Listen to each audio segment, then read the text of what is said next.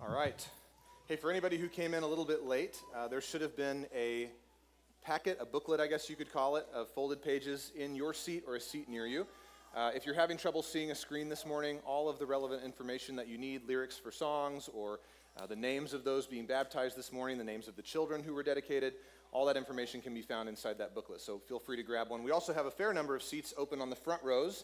I know normally in church people don't really want to sit on the front row, but it's the best seat in the house this morning, so feel free to move if you need to. And just in general, as we move into baptisms here, if where you're sitting doesn't give you a good line of sight, we worked really hard to try to make sure that every chair on the floor had a good angle on the baptismal. But if yours doesn't, feel free to move around, come up and grab one of these open seats. You can go to the balcony and stand if you'd like to, if it helps you see better.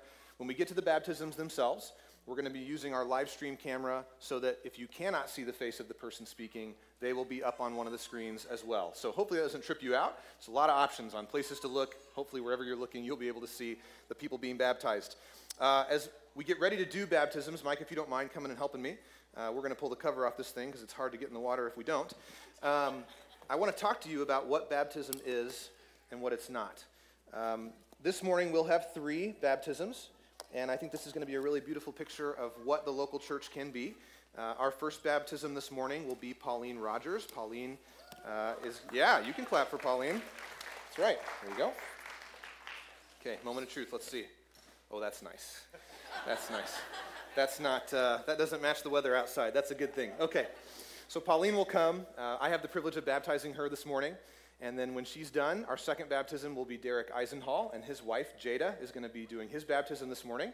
And then our last baptism today will be Peyton Boone. And Peyton will be baptized. Yes, you can clap for her too, if you want to.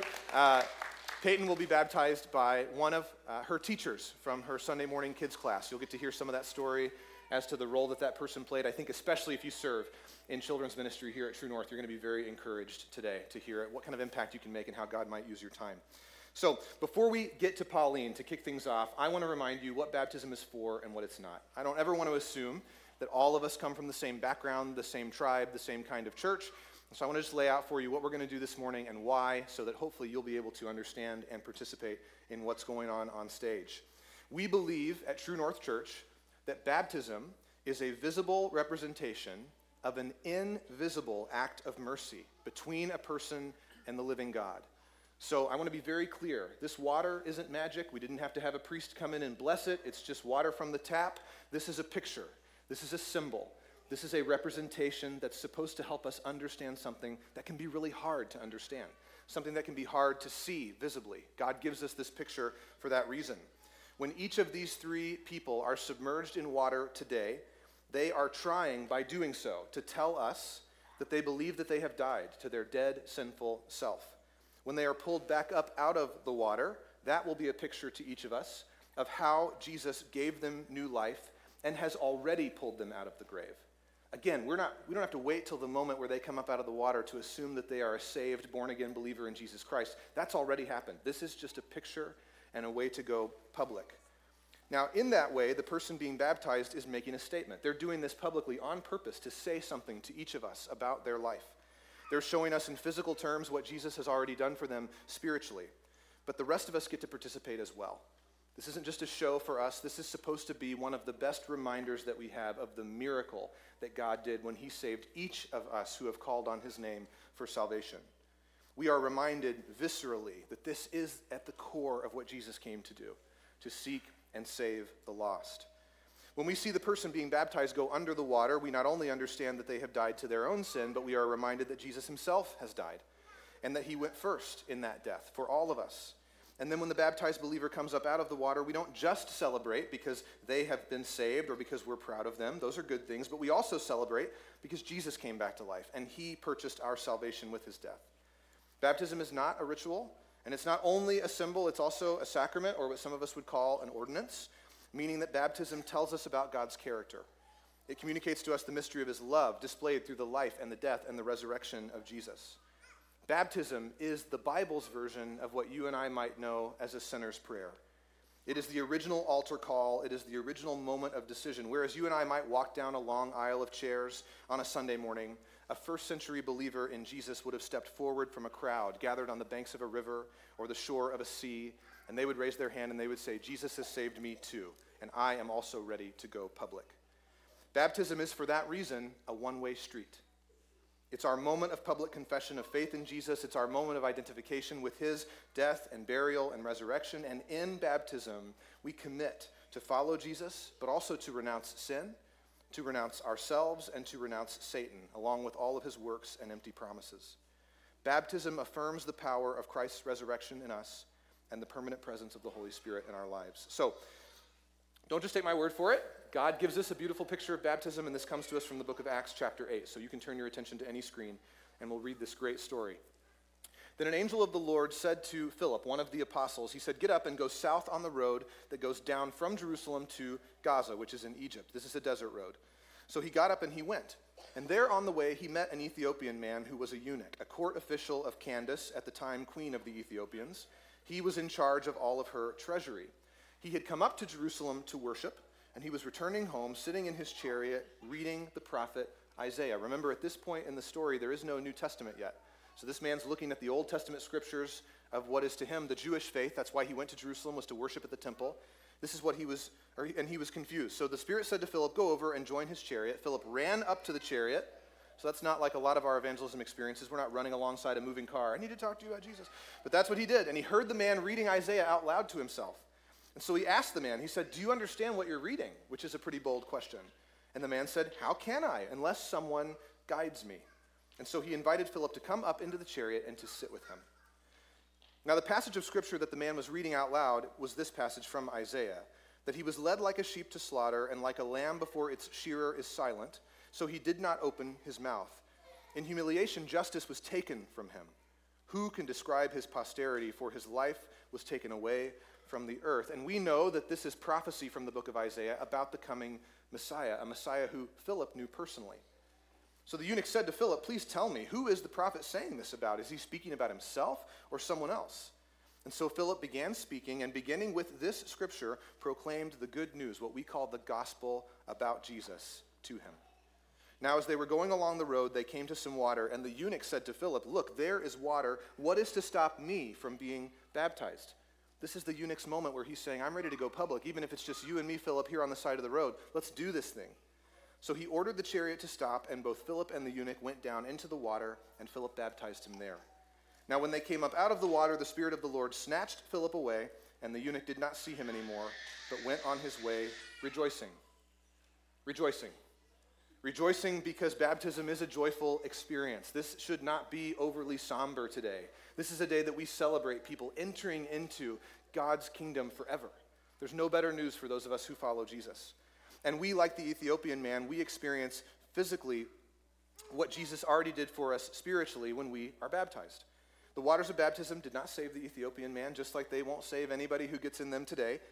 His heart was made alive as Philip explained the scriptures to him. But baptism was the step he needed to take to worship and obey the Jesus that he already loved. So we say today that baptism is intimate, but it's also corporate. It's deeply meaningful, but it is at best still just a picture of Jesus' sacrifice.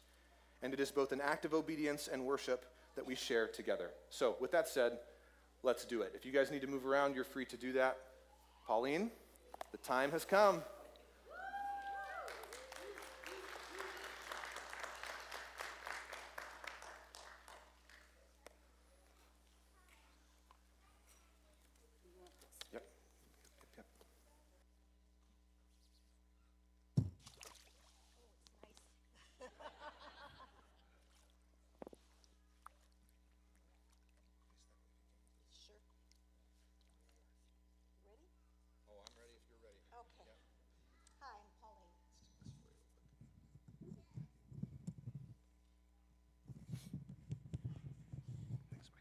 Short. I was baptized as an infant and publicly professed my faith in Jesus as my Lord and Savior when I was a teenager. Looking back at my relationship with God, my Father, through Jesus Christ, I realized that a major way my faith and relationship has grown has been through the times that God answered my prayers with what I thought was a no. While God has been so faithful in answering all my prayers, it has been through looking back at those times that He's said what I thought was no, that has increased my reliance and my trust in Him. And I'm going to describe a couple of ways that I see that happening. One way that God answered no was, no, I have a better plan for you, not the way you want it to be. I didn't always see this plan at the time, had lots of questions, but looking back, His plan has always been good. The second way is no, but I'll be with you, and I'll comfort you during this journey. I really cherish the closeness of God during these trials. And lastly, probably the hardest for me was no, but keep praying. I've been blessed to see some of those prayers answered after many years of praying, and some of them I'm still praying for. And I may never see those answers in this lifetime, but someday I will. One of my favorite verses is 1 Corinthians 13, starting at verse 12. For now we see in a mirror dimly, but then face to face. Now I know in part, and then I shall fully know fully, even as I am fully known. Because God fully knows me, I put my complete trust in Him and my full confidence, because He saved me by grace through faith in Christ alone.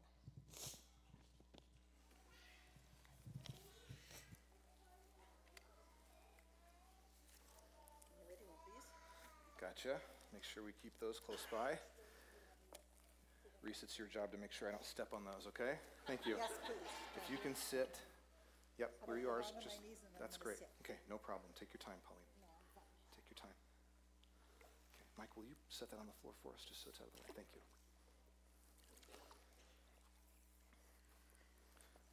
Couldn't be too much shorter. No, it's good. It's good. That means we don't have to go too far, right? Okay. Well, church, you heard our sister's testimony. Full trust in God, Jesus as her Lord and Savior. So you've heard her story. She's experienced it, and now we get to see it together. Pauline, if you don't mind crossing your arms for me. It is my great joy to baptize you, my sister, in the name of the Father, and the Son, and the Holy Spirit. You have died to your sins in Christ Jesus, and you have been raised as a new creation to walk in new life.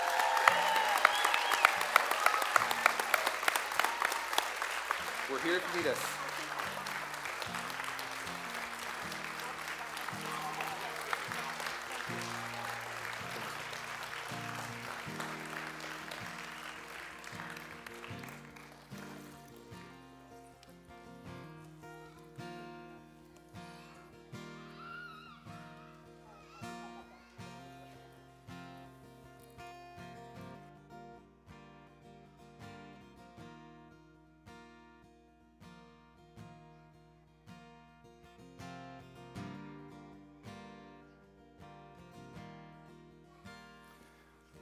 Okay, Derek, Jada, come on up, you guys.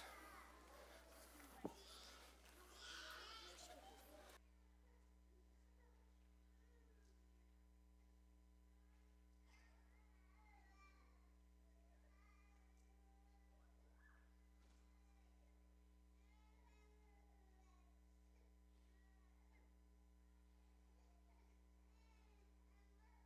I'll go down here. All right. So I grew up in a household where my dad's side was Jewish and my mom's side was Catholic. I definitely had the sense that God and His Spirit were very real, and I didn't really know what to make of it. Both sides were really smart, and they all had pretty convincing arguments most of the time for what they believed in. And I was always taught that through a mix of obedience and faith that something good will come. And I didn't necessarily know where that would lead me at the time when I was younger. And the more questions I had, the more I had questions, just kind of added up on each other. And through all the things I learned, I started to naturally know my sinful nature and imperfection that I had throughout the years. So over the last few years, my faith journey has really brought me to connect the dots between the Old Testament prophecies of the Messiah to come and the New Testament descriptions of who Jesus was and his life, death, and resurrection. And over these last few years, as I started to connect these dots, I started to disagree with a lot of the arguments I had heard from my Jewish family about the insecurities that they had about Jesus. So especially considering things like the book of Mark, where you see his power was good, his power was of God. He was feared by the demons, and he was able to forgive the sins of those who would come before him. For who else can forgive the sins unless they are of God? And throughout this time, it started to make sense that he really was part of the Trinity. I don't think he could necessarily be separated at all.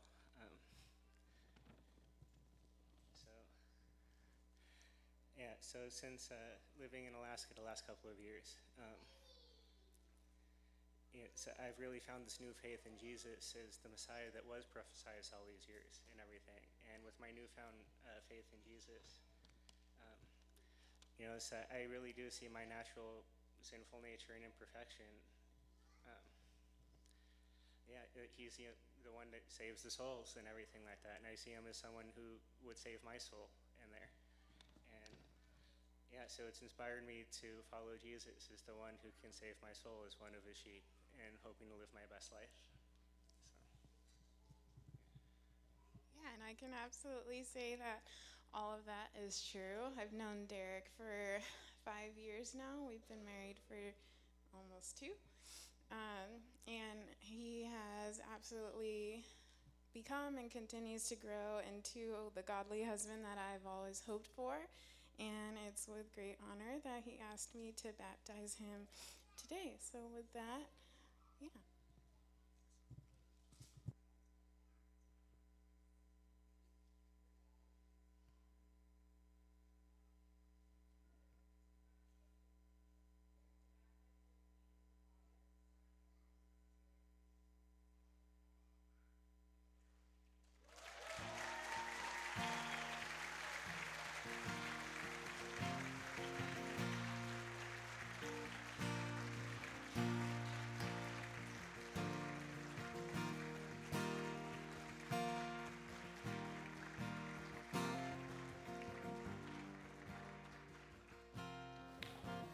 So I had the pleasure of meeting with Derek in preparation for this. As elders, we always try to make at least one point of one-on-one contact with anybody who's going to be baptized. And Derek has such a unique background and testimony that in some ways it's so different. His coming to Christ has walked such a different road from most of us who've grown up evangelical. You know, for Derek, it wasn't a VBS prayer or, man, I reached this point of wickedness and crisis in my own life and didn't know what to do, and so I just gave in. Derek has this unique perspective because of his Hebrew background that he actually sees Jesus as a fulfillment of all of the Old Testament and the way that he was raised. And so if you have an opportunity later, you guys are good. You can go get dry, and we appreciate you. I don't want to put you on the spot. But later when he's dry and in dry clothes, just try to spend some time with this young family and hear the unique way that God actually used the Old Testament almost by itself to lead Derek to a need for a Messiah and then meeting Jesus personally. It's a pretty amazing story. So our final baptism this morning will be Peyton Boone. Peyton, come on up. And Nick, wherever you're sitting, you can come and get ready to get a little bit damp. Yep, come on up.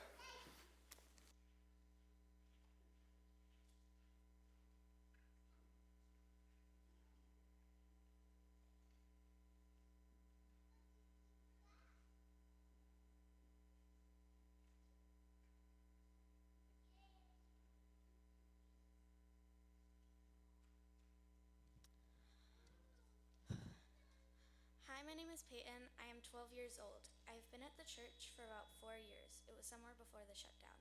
But before that, I was in the wrong household to be serving Jesus because I was being forced to, and it was wrong. You should never feel forced to serve Jesus. My relationship with Jesus is better now. I got out of that unhealthy relationship when I was around 7. Only asked Jesus to be my life October 8th, 2022 at Fall Retreat. At first, it was different and difficult to follow Jesus because there were kids at school who would bully me for my beliefs, but I'm here right now. 2 months later, I told my aunt, I want to get baptized. So I filled out a Connect card, and about 3 weeks later, because Pastor Philip is as busy as a bee, We had finally sat down and we talked. Pastor Philip explained the details in the blinks about baptism. I also joined the baptism class. After the class was over, I spent a week of deciding and praying to Jesus Christ, and he had pointed me in the direction of getting baptized. So the next week, I talked to Mike O, and he hooked me up with a date and other stuff to prepare me for this special event of baptism. I got to pick who I wanted to baptize me, and I chose Nick Chaplin. Nick brought me back to the beginning of rethinking what a healthy relationship with Christ looked like, and he broke down the basics and made it make sense. It is okay to not be perfect, because God is so forgiving, God is so righteous. I don't feel so locked up and shameful to not be perfect. This brought me to growing out of kids ministry. So sad, because I miss spending time with the teachers. But joining student ministry brought me to Fall Retreat, and then led me to Sarah Mangum, who helped me make that prayer to follow Christ. I'm so grateful for Christ for bringing me to Alaska and to True North Church, because he has put so many people in my life to help me in my journey of following him. My aunt and uncle, Audrey and Josh Preston, teachers like Nick Chaplin, my best friend, Martin Hildy, Josh and Sarah Mangum from student ministry, who are sadly moving to Washington State, and for all the other youth group leaders, and for my mom, because she takes care of me and keeps me healthy.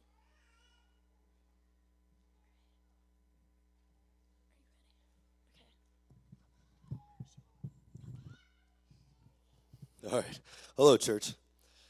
I'm going to try not to embarrass her too much. So, I've gotten to know Peyton from the 4th and 5th grade class where my wife and I teach. And like I said, I promise not to embarrass you too much, but there were 2 classes that give excellent testament to this day. One Sunday, we were teaching through a lesson on forgiveness. The lesson included conflict resolution and Christ-like approach to bullying. We were asking each student to share what they would do in different situations. When we came to Peyton, Peyton was asked what she would do if someone was physically bullying her. She said, as loud and proud as you would expect Peyton to say, I would grab my bat.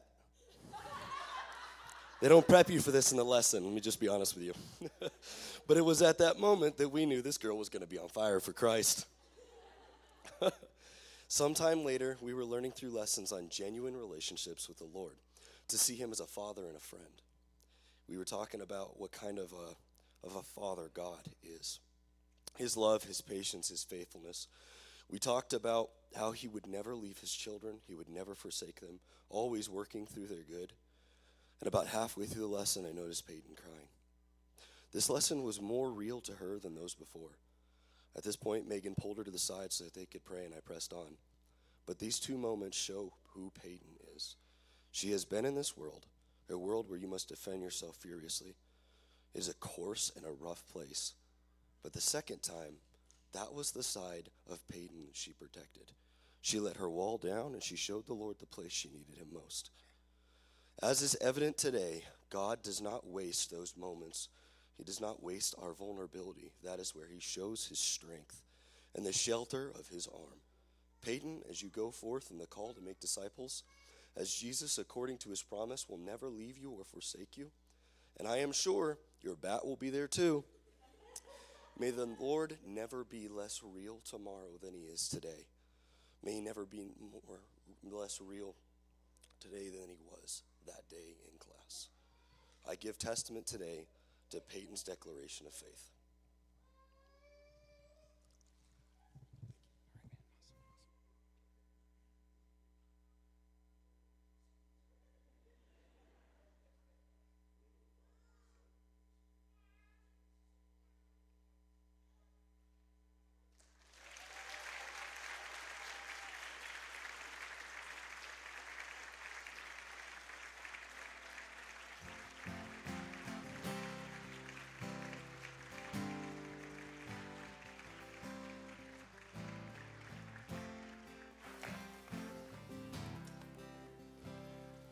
Nick is right. God wastes no moments, including this one.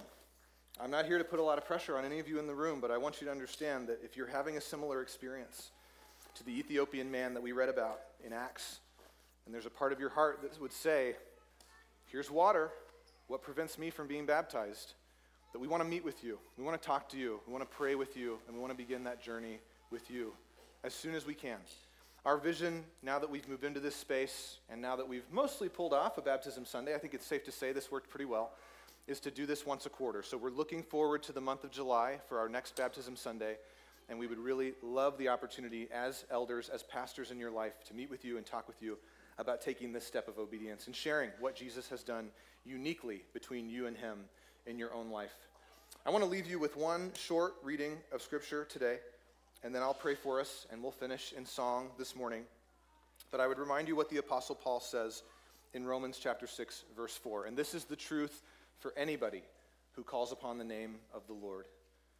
He says, "We have been buried with Jesus through baptism into death, in order," this is the reason, "that just as Christ was raised from the dead through the glory of God our Father, so too we may live a new life." New life. That's what this is about. That's what Jesus would offer any who would come to him. So let's pray again. Thank God for what we've seen. Worship him for the goodness of the way he works in our lives. And then we'll finish in song this morning. Father, we come to you again, acknowledging your presence in our midst and thanking you for these stories. Yes, God, they are emotional, but more than that, they are eternal. That's the thing that just pricks my heart right at its center, that these men and women are going to be with us forever. We live in such a transient place, God. Even now, we are within a few months of saying goodbye to many people who have been meaningful in the life of this church across the last 2 or 3 years, and that's okay. It's a goodbye for now. It's not a goodbye forever. Father, we know today, even for our youth minister and his family, God, the Mangums, that they prepare to depart tomorrow. But there is a sense of us being eternally bound as we gather around these waters and remember that this is what it's all about. You, King Jesus, our Savior, the one who has loved us longest and most and best. And so I pray, God, that you would rally our hearts, rally our minds and our souls to the goodness of your gospel and make us a people who have no better news to tell than that Jesus can save any sinner, anytime, anywhere. Father, we love you and we trust you, and we are deeply thankful for the chance to participate in something as meaningful as these baptisms today. We pray in Jesus' name. Amen.